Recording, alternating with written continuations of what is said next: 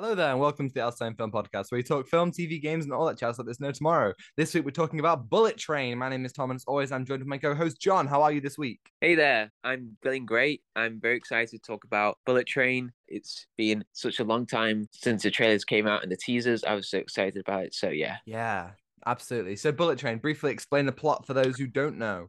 Okay, Ladybug is an unlucky assassin who's determined to do his job peacefully after one too many gigs has gone off the rails. That's it. Is that it? That the full? Okay, right. Okay, so full spoilers ahead. So if you haven't seen Bullet Train, really do go and see it because oh man, last week we talked about The Gray Man, which is, as the title suggests, just gray and boring and generic and just like absolutely average in all the worst ways. But Yeah, Bullet Train is what I want to see from action movies. It was such a blast. it definitely was. It was like a combination of everything that you've seen in action films, and it was like so refreshing. It was so vibrant. It was, alive, and it was actually really funny. What we've seen in these past films this year, like The Grey Man, Thor: Love and Thunder, and Jurassic World, and they did not exceed expectations or did not smash anything. But Bullet Train exactly just broke expectations, and I absolutely loved it. It was such a fun film. Yeah, I agree. I think that, it's interesting that you listing all these films. I don't think any of them, the only film that's come out in the summer season that I would consider, the blockbuster of the year is kind of Top Gun Maverick, which we did a video on. It's great. But other than that, they've all been pretty disappointing. But Bullet Train is exactly the kind of blockbuster that I want to see. Like everything was so stylish, the way that the plot was structured, so every single thing mattered. Like it was so clever with the way that it used action and it built characters. And it was just such a breath of fresh air after just what it has felt like so long, as you said, since like a proper, like a really fun film like this. Yeah, as I said, it was just so refreshing. And the plot, as you said, it was just like everything just mattered. There isn't like any characters that were left out or any weird arcs. Yeah, this is coming from David Leitch. He did Deadpool 2, which I think is a pretty, solid film. Like, I think it's got some really good action and I prefer it to the first Deadpool. But I think that this like really stands out due to its originality and the way it brings in a lot of really, really fun things. Like we have a really, really strong cast here who are all hilarious and have such strong characterizations. Especially Brad Pitt. Mm. He was just stealing the whole show. He had such comedic value in this film. He just acted like a goofball, but also, as a assassin or as someone who's unlucky. That's the whole idea of this whole film. It's about fate and luck, and it's such a perfect way to, show that to characters and performing that kind of goofball, just like he doesn't know what he's doing, and he's just trying to get this briefcase. Yeah, there are many times when Ladybug, Brad Pitt's character, will just kind of encounter somebody and have to fight his way out of a situation. There's a character called the Wolf, played by Bad Bunny, who at one point Ladybug is just about to get off the train and the wolf arrives and Ladybug has no idea who he is, but the wolf's like, I'm gonna kill you, and just starts attacking.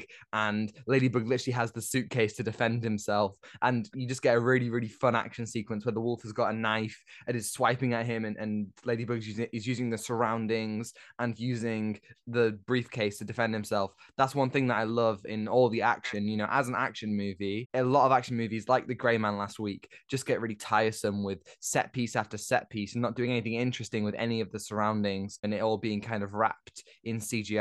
But man, every single action sequence is on the train itself. They make each carriage and all the things like really memorable. There's stuff in the first class lounge, in like the place where you get food, in the silent car. Like it's really exciting the way that they use the environment around them. And as far as I can tell, so much of it was practical until like you get to the end. And I thought that that was so refreshing to see the choreography and the way that they used like, props and weapons throughout the whole thing. Definitely, I agree. And one of the highlights was there was this animal. I don't know what it was, but it was called a monogamy. I don't Yes, know if I pronounced yes. it, something like that. And that was just like a really fun addition to the film because there was one character, the Hornet. It was a great plot twist. This, so she was in this suit as the monogamy, and that was great because that was just like great juxtaposition because that was just unexpected, and we had to like guess ourselves like, where is she? She could be on this train, but then she was the one who Ladybug fought over the suitcase. Just get punched. That squeak, it just. Yeah, it's just so funny. Yeah, like Love that. when we first see it, it's like it just feels like it's a one-off joke. And it's like, aha, they tried to get this suitcase too. But then, like, again, they tie it in, and you have the Hornet revealing themselves in this kind of outfit, and like a lot of like the plot threads coming through. And there's a very kind of Tarantino-esque way that they edit the film and Yes. they structure it. There'll be a lot of times when they will flash back to different events and they will like tell a story. So there are these two characters, Lemon and Tangerine, played by Brian Tyree Henry and Aaron Johnson, Yes. respectively. And they are like working together on this train. And there's a time when Tangerine's like, we killed 16 people to get the guy who they're supposed to be protecting. And Lemon's like, no, we killed 17. And there's this really, really fun montage where it flashes back where like every time they kill them, they turn to the camera and they like say the number. And it was really, really, really funny and really like exciting and a really cool action sequence. And it was pretty gory as well. And it just kind of hit all these amazing beats. And they really used that structure well. There are loads of times when it will cut back to something earlier and it makes the characters and the audience's minds click back to that moment, and they use it in such a way that doesn't feel forced or like a hey, remember this. It feels more like that's the way that they edit it, like throughout the entire thing. Yeah, exactly. And there's so many like flashbacks that was used creatively, and it allowed the audience to ease in very well, because it can be really tricky for them to get some information. But this used so creatively and so smart, like get the audience, engaged and like realize, oh yeah, that happened earlier. It just clicks quickly, and it's great. I just loved it. And other thing was the flashback of the wolf. So I just loved how it was like so dramatic, and it was like there's going to be this foreboding character that it was going to be used throughout the film. He just looked so ruthless, and then he just died in the most anticlimactic way. He just killed himself with just like throwing a knife, and just bounced on his chest and just stabs his heart, and then completely breaks his neck. And that's a great way of just expectations of version. I will say that was like pretty anticlimactic, and I do think that sometimes like this film is full of cameos. There's a scene with Channing Tatum shows up, Sandra Bullock shows up at the end. You've got Ryan Reynolds in this really like weird like reveal, and you've got Zazie Yeah. Beetz as the Hornet and Bad Bunny as the Wolf. And it does kind of sometimes feel like they don't use all of these people quite as well as they could have, especially when a lot of them were quite big parts of the marketing. But I definitely feel like yeah, I liked how some of those flashbacks were really dramatic. I think my favorite one was at the end. They are like in the final action sequence. We see this character, the father. He sees a bottle which was used earlier in the movie, which Lemon accidentally drank and it knocked him out because it had like sleeping stuff in it.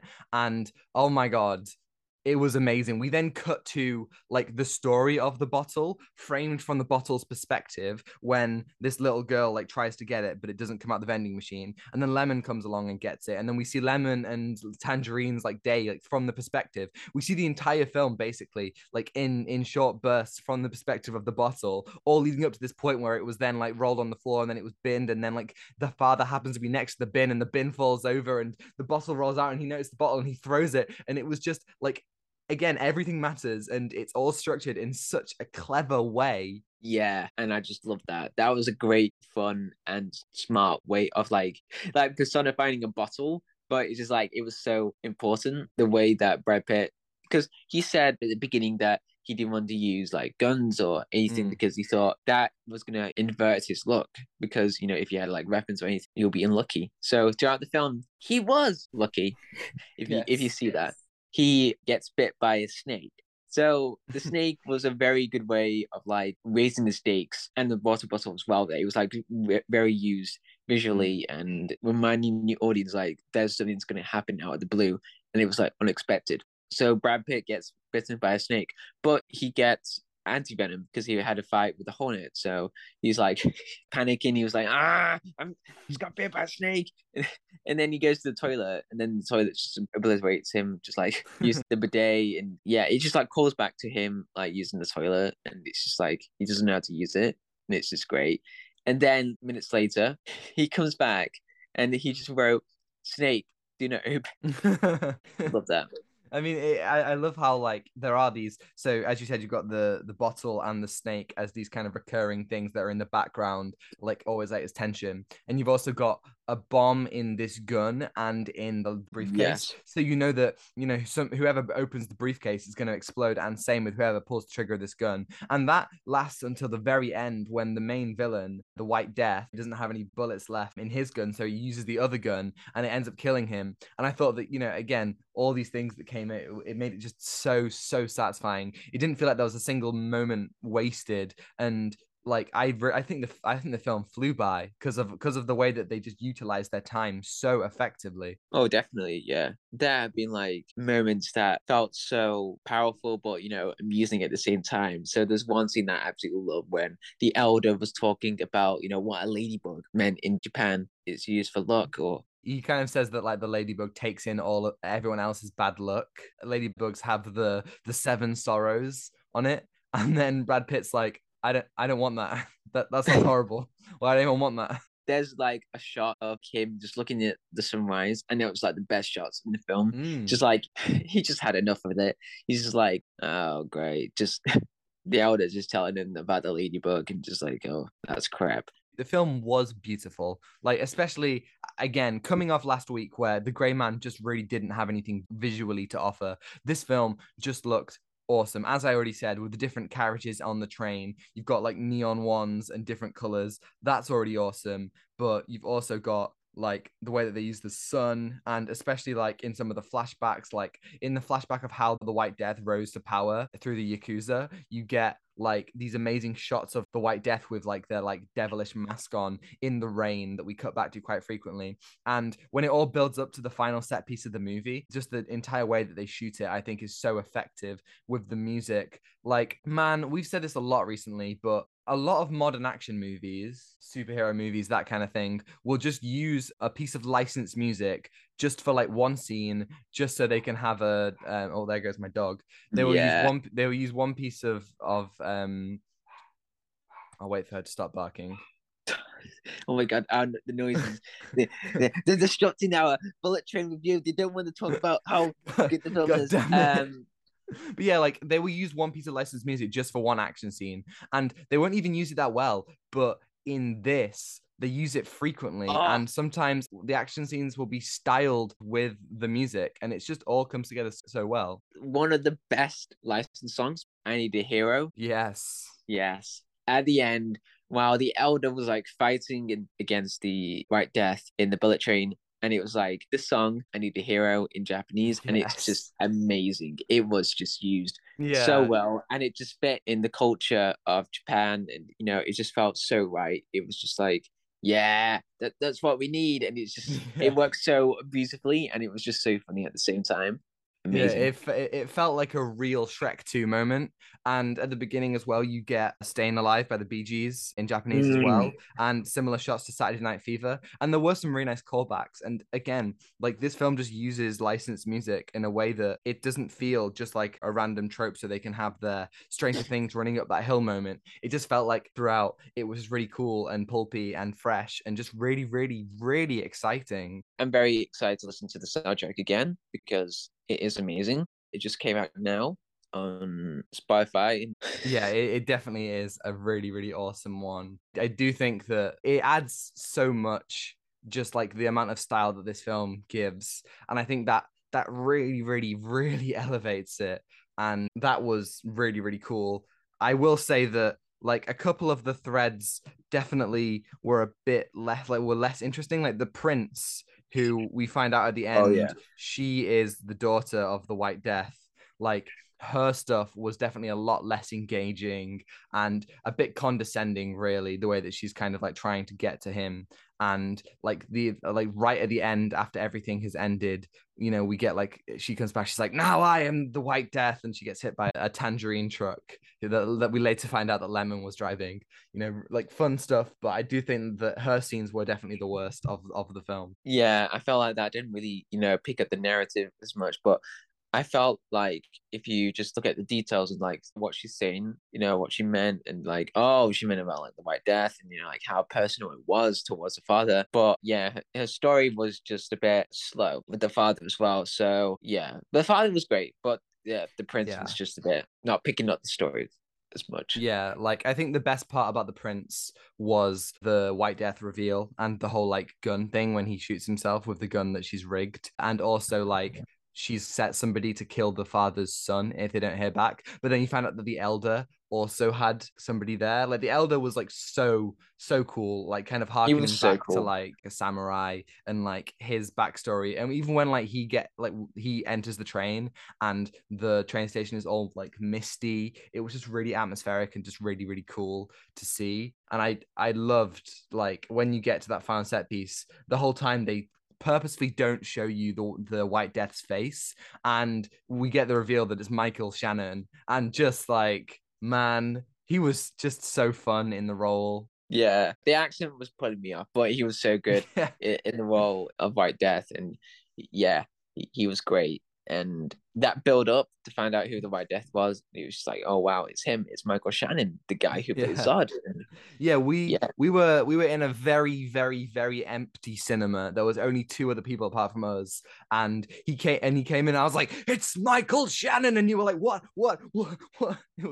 It was really a great moment. That was yeah, something that I really liked. There was nobody in the cinema, so we just got to kind of freak out the whole time, and that we definitely was made like, it oh, like we were like, really fun. oh my god. Another thing about Bullet Train was the Thomas the Tank Engine, Oh my the God, yes. the whole joke, and it was worked so well.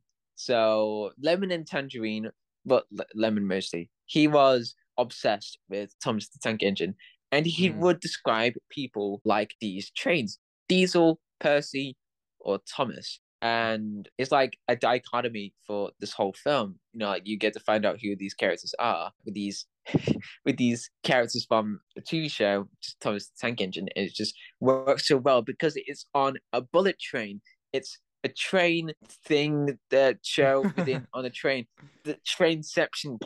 it was really cool because the whole time Lemon's like, Thomas Tank Engine taught me how to read people. That's why I'm so good at it. And the whole time was like, we've got to find our Diesel, like the kind of mastermind behind everything. And there's this Yeah. amazing realization when Tangerine thinks that Lemon is dead, and Tangerine's talking to the prince and is like, and sees that the prince has the Diesel sticker on her, and he's like, "You're the Diesel," and he's this close to shooting her when Ladybug comes in and misunderstands it, and Tangerine ends up dying very unfairly. Like, I think if I were to change the film, I would have had Tangerine kill the prince there and then, and maybe have the prince reveal her backstory just before she dies. Because I do feel like Tangerine was one of the best parts. Aaron Johnson is so Oh, good, Aaron and Johnson did like so well. he Yeah. really did. And I would have liked to see him more in the movie. So often in films, especially like American films, British characters are really annoying because they're so like stereotypical British, and it's like, oh,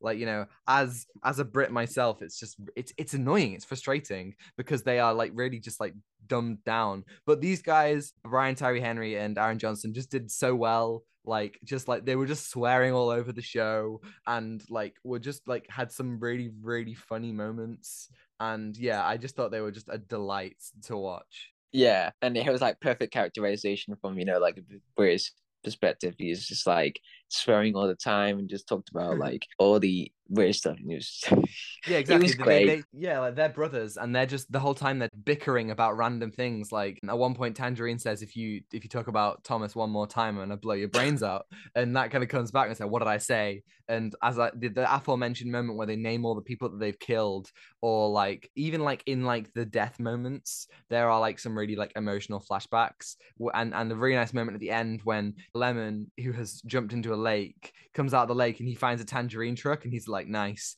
and he uses it to run over the prince, which was just like really cool. And we do find out that the White Death orchestrated the whole thing, so everybody was on the train, which I thought was like a really nice way to tie it all together for the final action sequence. Yeah, I realized the idea that White Death thought that Ladybug was Carver, and I thought that was like a great way because Yes. at the beginning, Ladybug was like complaining about like, why are we Carver and Cullen sick? It's not like high school or anything. He's like talking about like Carver would be in this situation. So it was great to tie him back with that, with the editing, like going back at the beginning and making sure that it's staying true to the film. Like it stays true, and like no weird editing that manipulates flashbacks or anything. It's just works so well. And we got a Ryan Gosling cameo. Okay, cool. Ryan Reynolds, not Ryan yeah. Gosling.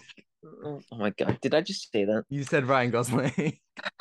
That would be Ben. That would have been Ben. Actually, yeah. If it was Ryan Gosling, I would have been so happy. But no, it was Ryan Reynolds. The good thing about it is that it wasn't obnoxious. I haven't seen Hobbs and Shaw, but I have heard and I've seen clips of the Ryan Reynolds cameo, and it's really obnoxious and really like wait, he's in Hobbs and Shaw.